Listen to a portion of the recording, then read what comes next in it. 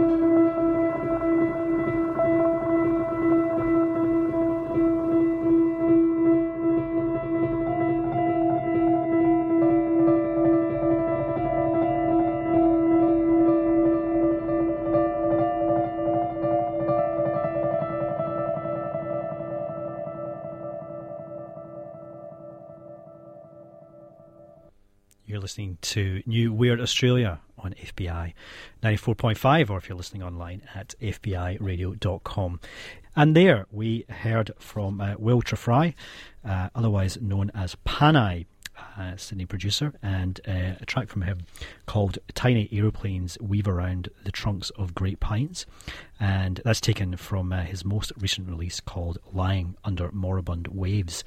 And by strange quirk, we have Will with us in the studio tonight. How are you, Will? What a coincidence. I'm well. Now, Panai is a project that I guess has been, from what I can tell, reasonably prolific in terms of the amount of work that you've released over the last couple of years. But before we get into that, I guess let's take a bit of a rewind into when you first started making music a while ago, which wasn't. I guess in a similar vein, because you're from what I read, it was a bit more influenced by a sort of more kind of grunge or kind of goth aesthetic. Would that be right? Yeah, that's right. And when you say prolific, I mean, it was definitely a lot more prolific in the early days. But once people started paying attention to the sort of stuff I was doing. It became much more considered after that. So looking back on the older stuff now, it's kind of I wish I'd have done that a little bit differently. But in terms of pulling back a little bit, and I mean, I think especially the first thing that I released was it was just having fun. It was experimenting with a lot of different things and stuff, and I didn't realize that a few people would sort of pay attention to it, and I thought, oh God, it'd just be amongst friends, but turned out a little differently thanks to the internet. And so the stuff that was kind of pre-Panay, am I right in saying that also there was a kind of element of that that was a bit more kind of pure singer-songwriter as well? I mean, would that be fair? Yeah, absolutely. I went through a big kind of just acoustic guitar and voice in the image of in the shadow of Nick Drake, trying to do that sort of thing. And once I kind of invested in some more kind of high-tech gear, I kind of discovered the joys of synths and sampling drums and stuff like that, and I haven't really looked back since then. But I've been trying to reconcile the two as well, so I haven't completely let go of the folk roots. And was there something particular, whether kind of artists or influences? I mean, obviously, having the kind of means of production in terms of bringing new equipment into the mix changes, of course, the potential output of the sound. But were you listening to other sort of artists that also maybe influenced that sort of shift a little bit as well? Oh, absolutely. I mean, I'd be lying if I said it all came from within me. I mean, it's I mean, through friends in particular, they helped me to kind of expand my my musical tastes, and they kind of seeped in there, and I got into more kind of DIY kind of electronic bedroom type stuff, and I thought, wow, I'm really getting something out of this, and I'd like to kind of try and incorporate that into my music myself if I can, and so I mean, I expanded beyond just an acoustic guitar. Were there particular artists that were at the kind of top of the tree in terms of I mean, that time? The gateway was definitely a band called Black Moth Super Rainbow, but maybe more well-known bands like Boards of Canada or Aphex Twin. I mean, I find that music a little sterile these days, but back in a couple of years ago, I found it amazing. Just the tones and all that sort of stuff connected with me, just as much as sort of raw acoustic guitar strings. So yeah, I my eyes were open to how intimate electronic music could be, as well as just acoustic music. Yeah, because it's interesting because there's for some musicians, there's the some electronic musicians, if they start their practice just purely using electronic equipment, whether that's laptops, samplers, keyboards, and so on, sometimes there's a struggle to bring more organic elements or incorporate organic elements in that. But I guess you're coming at it from the different direction, and so there's probably less of a struggle because you're coming from a kind of compositional framework in terms of writing songs on the guitar. I agree, and I think the whole analog thing, trying to keep things organic, as you said, is becoming a bit. It's becoming a bit too sort of fashionable these days. So it's like a trick, having to have like a vintage keyboard and having to have sort of vintage, everything. Anything vintage is cool, and I think that's starting to become a bit of a parody of itself these days. I mean, from what I've noticed anyway, people think that very quickly, it seems, as well. Yeah, absolutely. Yeah. The music world moves so quickly these days. Can be hard to keep up. I mean, it's what's interesting about it. I think from listening to your material, because I first came across it earlier this year, and we got you on New Weird Australia Volume 6, but you've been away studying in Japan, which we'll come to in a sec. But I was really keen to kind of get you on the show because I think it feels like you're in your bedroom making music, influenced by certainly, being connected online, but you're kind of making music that now there's a lot of other people, potentially, certainly overseas in the States, are making music that is reminiscent and similar to what you're doing. But there are very few people here in Australia, I think, making particularly the sort of sounds that we're talking about here. Do you feel like you're either isolated geographically but somehow connected online? I mean, do you feel there's a sort of more of a kinship with people perhaps outside of Australia? Or? Well, exactly. Well, yeah. I mean, the beauty of the internet is that connection and being able to feel close to kindred musical spirits overseas. I mean, but I'm also lucky enough to have several friends in Sydney as well that also share my musical tastes, and I'm sure there are far more people out there as well. You know, I don't move in very large circles, so you know, I probably only know 20 or 30 people in total. You know, beyond sort of an acquaintance anyway. So yeah. Well, look, let's talk about some of those people in a second, but we'll take something else from you. This is some new material that you brought in. Tell us about this track we're going to hear now, which is called Flipper Gazer. Yeah. Well, this is actually a track I made in Tokyo, and it was I didn't have my guitar with me at the time, so I was moving more towards synths and drums, and yeah. Cool. Yeah. Well, we'll check it out.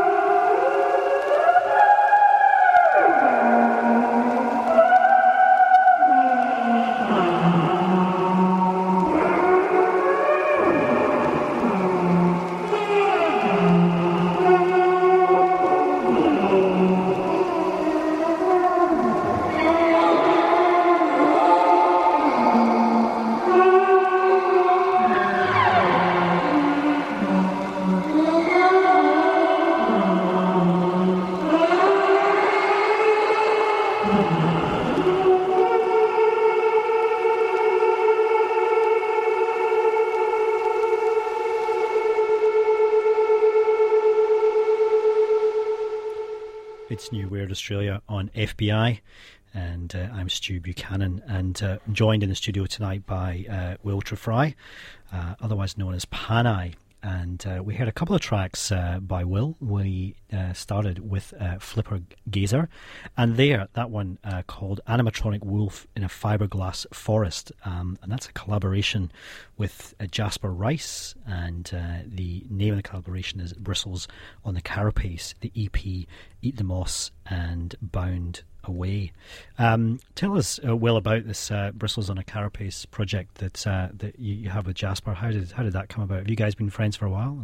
Yeah, he'd be one of my oldest friends, and definitely really crucial in my own musical development. So yeah, it just seemed only right that we put our brains together and see what came out, and that's the result of our combined sort of musical fantasies. I read somewhere that you said that if it hadn't been for him, you'd still be listening to Marilyn Manson and Korn. That's absolutely right. Right? Yeah, so I was actually going to quite an uppity sort of Catholic school, and then I sort of went to the public system in year 10. And I met Jasper, and I remember going up to him and sort of saying, "Oh, what sort of music do you listen to?" Yeah. And I sort of said, "Oh, well, I listen to pretty heavy stuff. I listen to Limp Bizkit."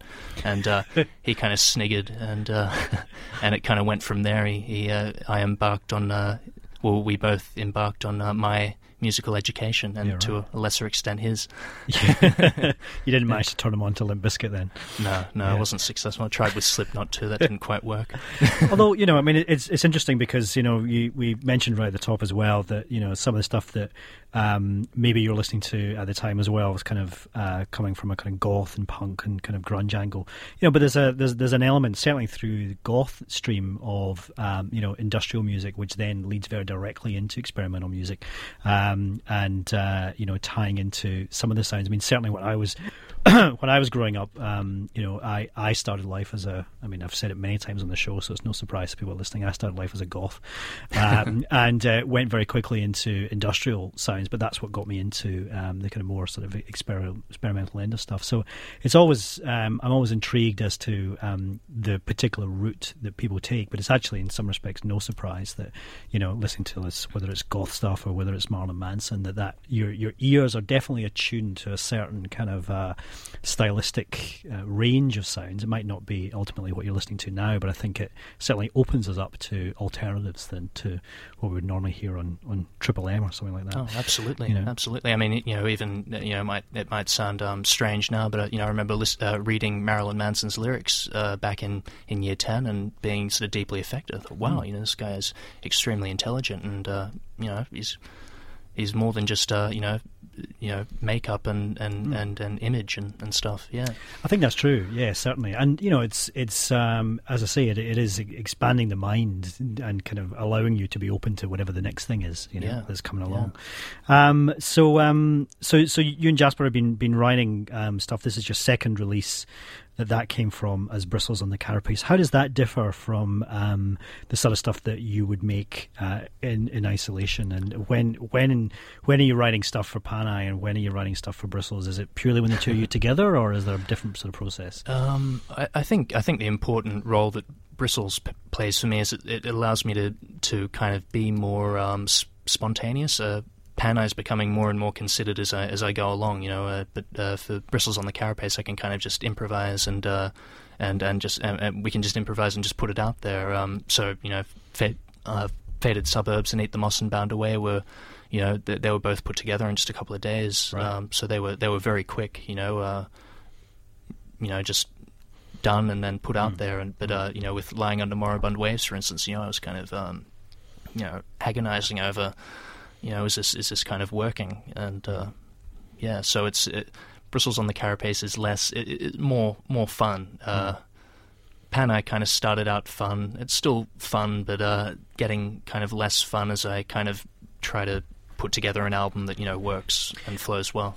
And why is that? Do you think less fun as such? Why is that? Is that side of Is it the idea of having to put something into a package, or is it what are you not quite enjoying about that? Well, I think some musicians really thrive off pressure, but I feel musical pressure quite easily. So once a few people started paying attention to it and telling me that they liked my stuff, I suddenly thought, oh God, shit. I'm these people are expecting, this next one to be, just as good or better or whatever, and but I've tried to move away from that kind of mindset as well, and still make music that I would like, and I'm still doing that. But yeah, Bristles on the Carapace definitely allows me to embrace my more kind of spontaneous experimental side. No pressure, if you like. No pressure. Yeah. Now, we heard one track earlier, and we're about to hear another one as well, which is of a more recent variety. But this was you've spent 6 months outside of Sydney, in Tokyo, in Japan. That's right. And studying there. Tell us what that experience was like. That's a big question. I appreciate, what did you? What did you come? Now that you're back, what have you kind of come away with?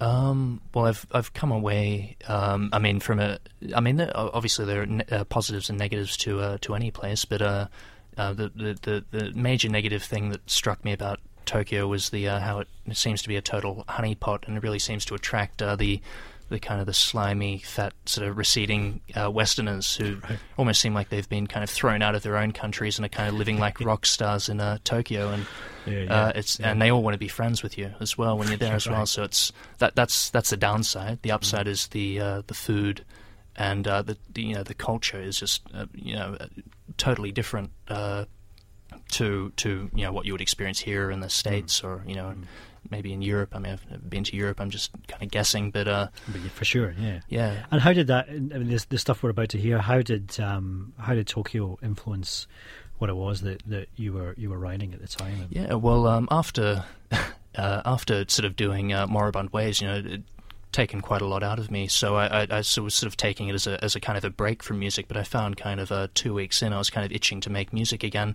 But I didn't bring my guitar with me, so I was kind of forced to use kind of synths that were around at the art school, because it was connected to a music school at the time, and just kind of using what I had there, and through more kind of limited means, I was able to produce something that was more in the electronic direction, I suppose, than what had gone before. What had come before, yeah. All right, well, let's hear another track from those sessions. This one's called Lonely Vessel.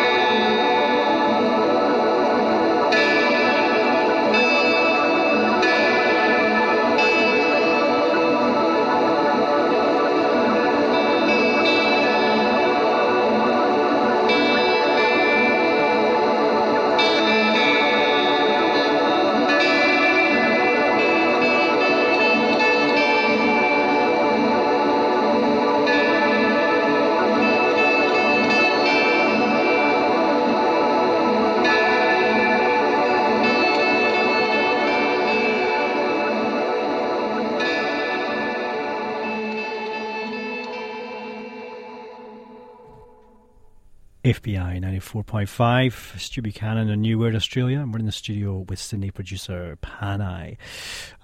We heard a couple of tracks there. We heard Lonely Vessel at the top, and then something called Head Fog Mind Smog, taken from a previous release called Along the Way to the Big Top, My Life Just Dissolved. And right there, Staircases Under the Sea from Lying Under Moribund Waves. Right now, though, Wiltra Fry is going to play us a live track here on New Weird Australia in the studio. It's Panai.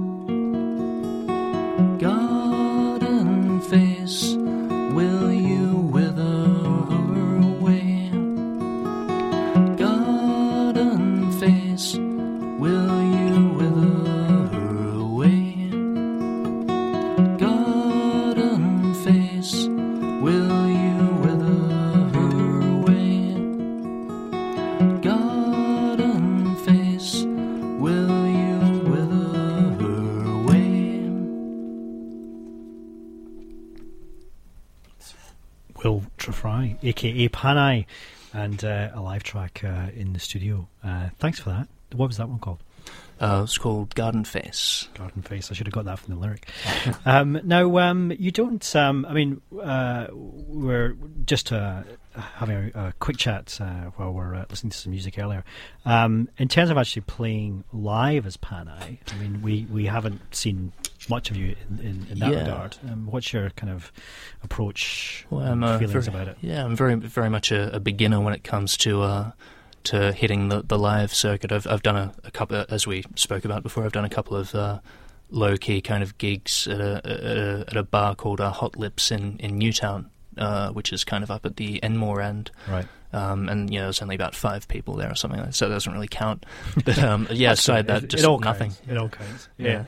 But do you think you might move towards, because you mentioned that was sort of still in the more kind of, I guess, along the lines of what we just heard, in a sort of acoustic framework. Moving more towards maybe trying to replicate Panai in a broader sense. I'd love to be able to get the gear to kind of reproduce more faithful Panai type stuff. I mean, I'd prefer some reverb and delay and echo to hide behind. Acoustic guitar's way too raw for me. I just feel incredibly nervous when I'm in a live sort of setting doing that. So it's a case of saving a bit of cash and getting the amps and the microphones and stuff. Yeah. Okay, so it's not. So it's on the cards. It's just a question of time. Exactly. Yeah. Okay. Still a young man. All right. Well, look. Let's hear another track, and then we'll come back and have a final chat in a sec. This one that we're about to hear, also from Lying Under Moribund Waves, is called Octopus Pheromones.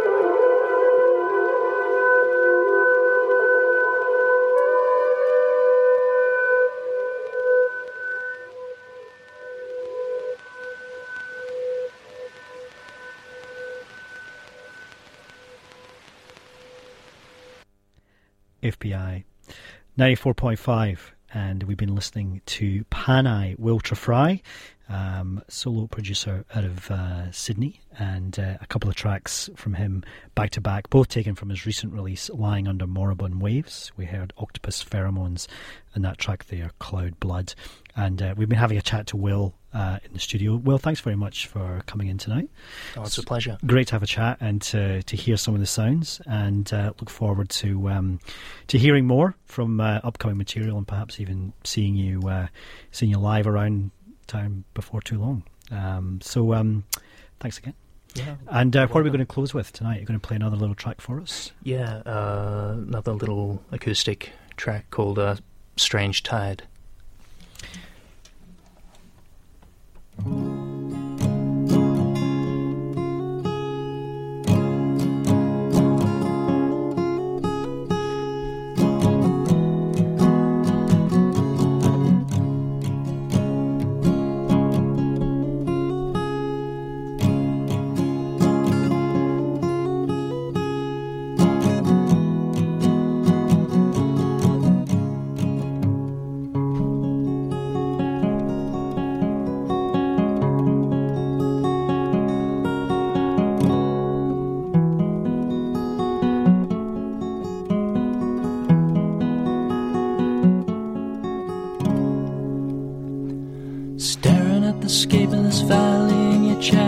Message from the moon travels through the air.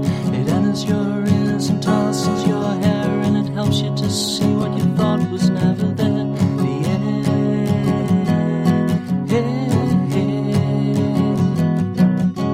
of a strange tide. The air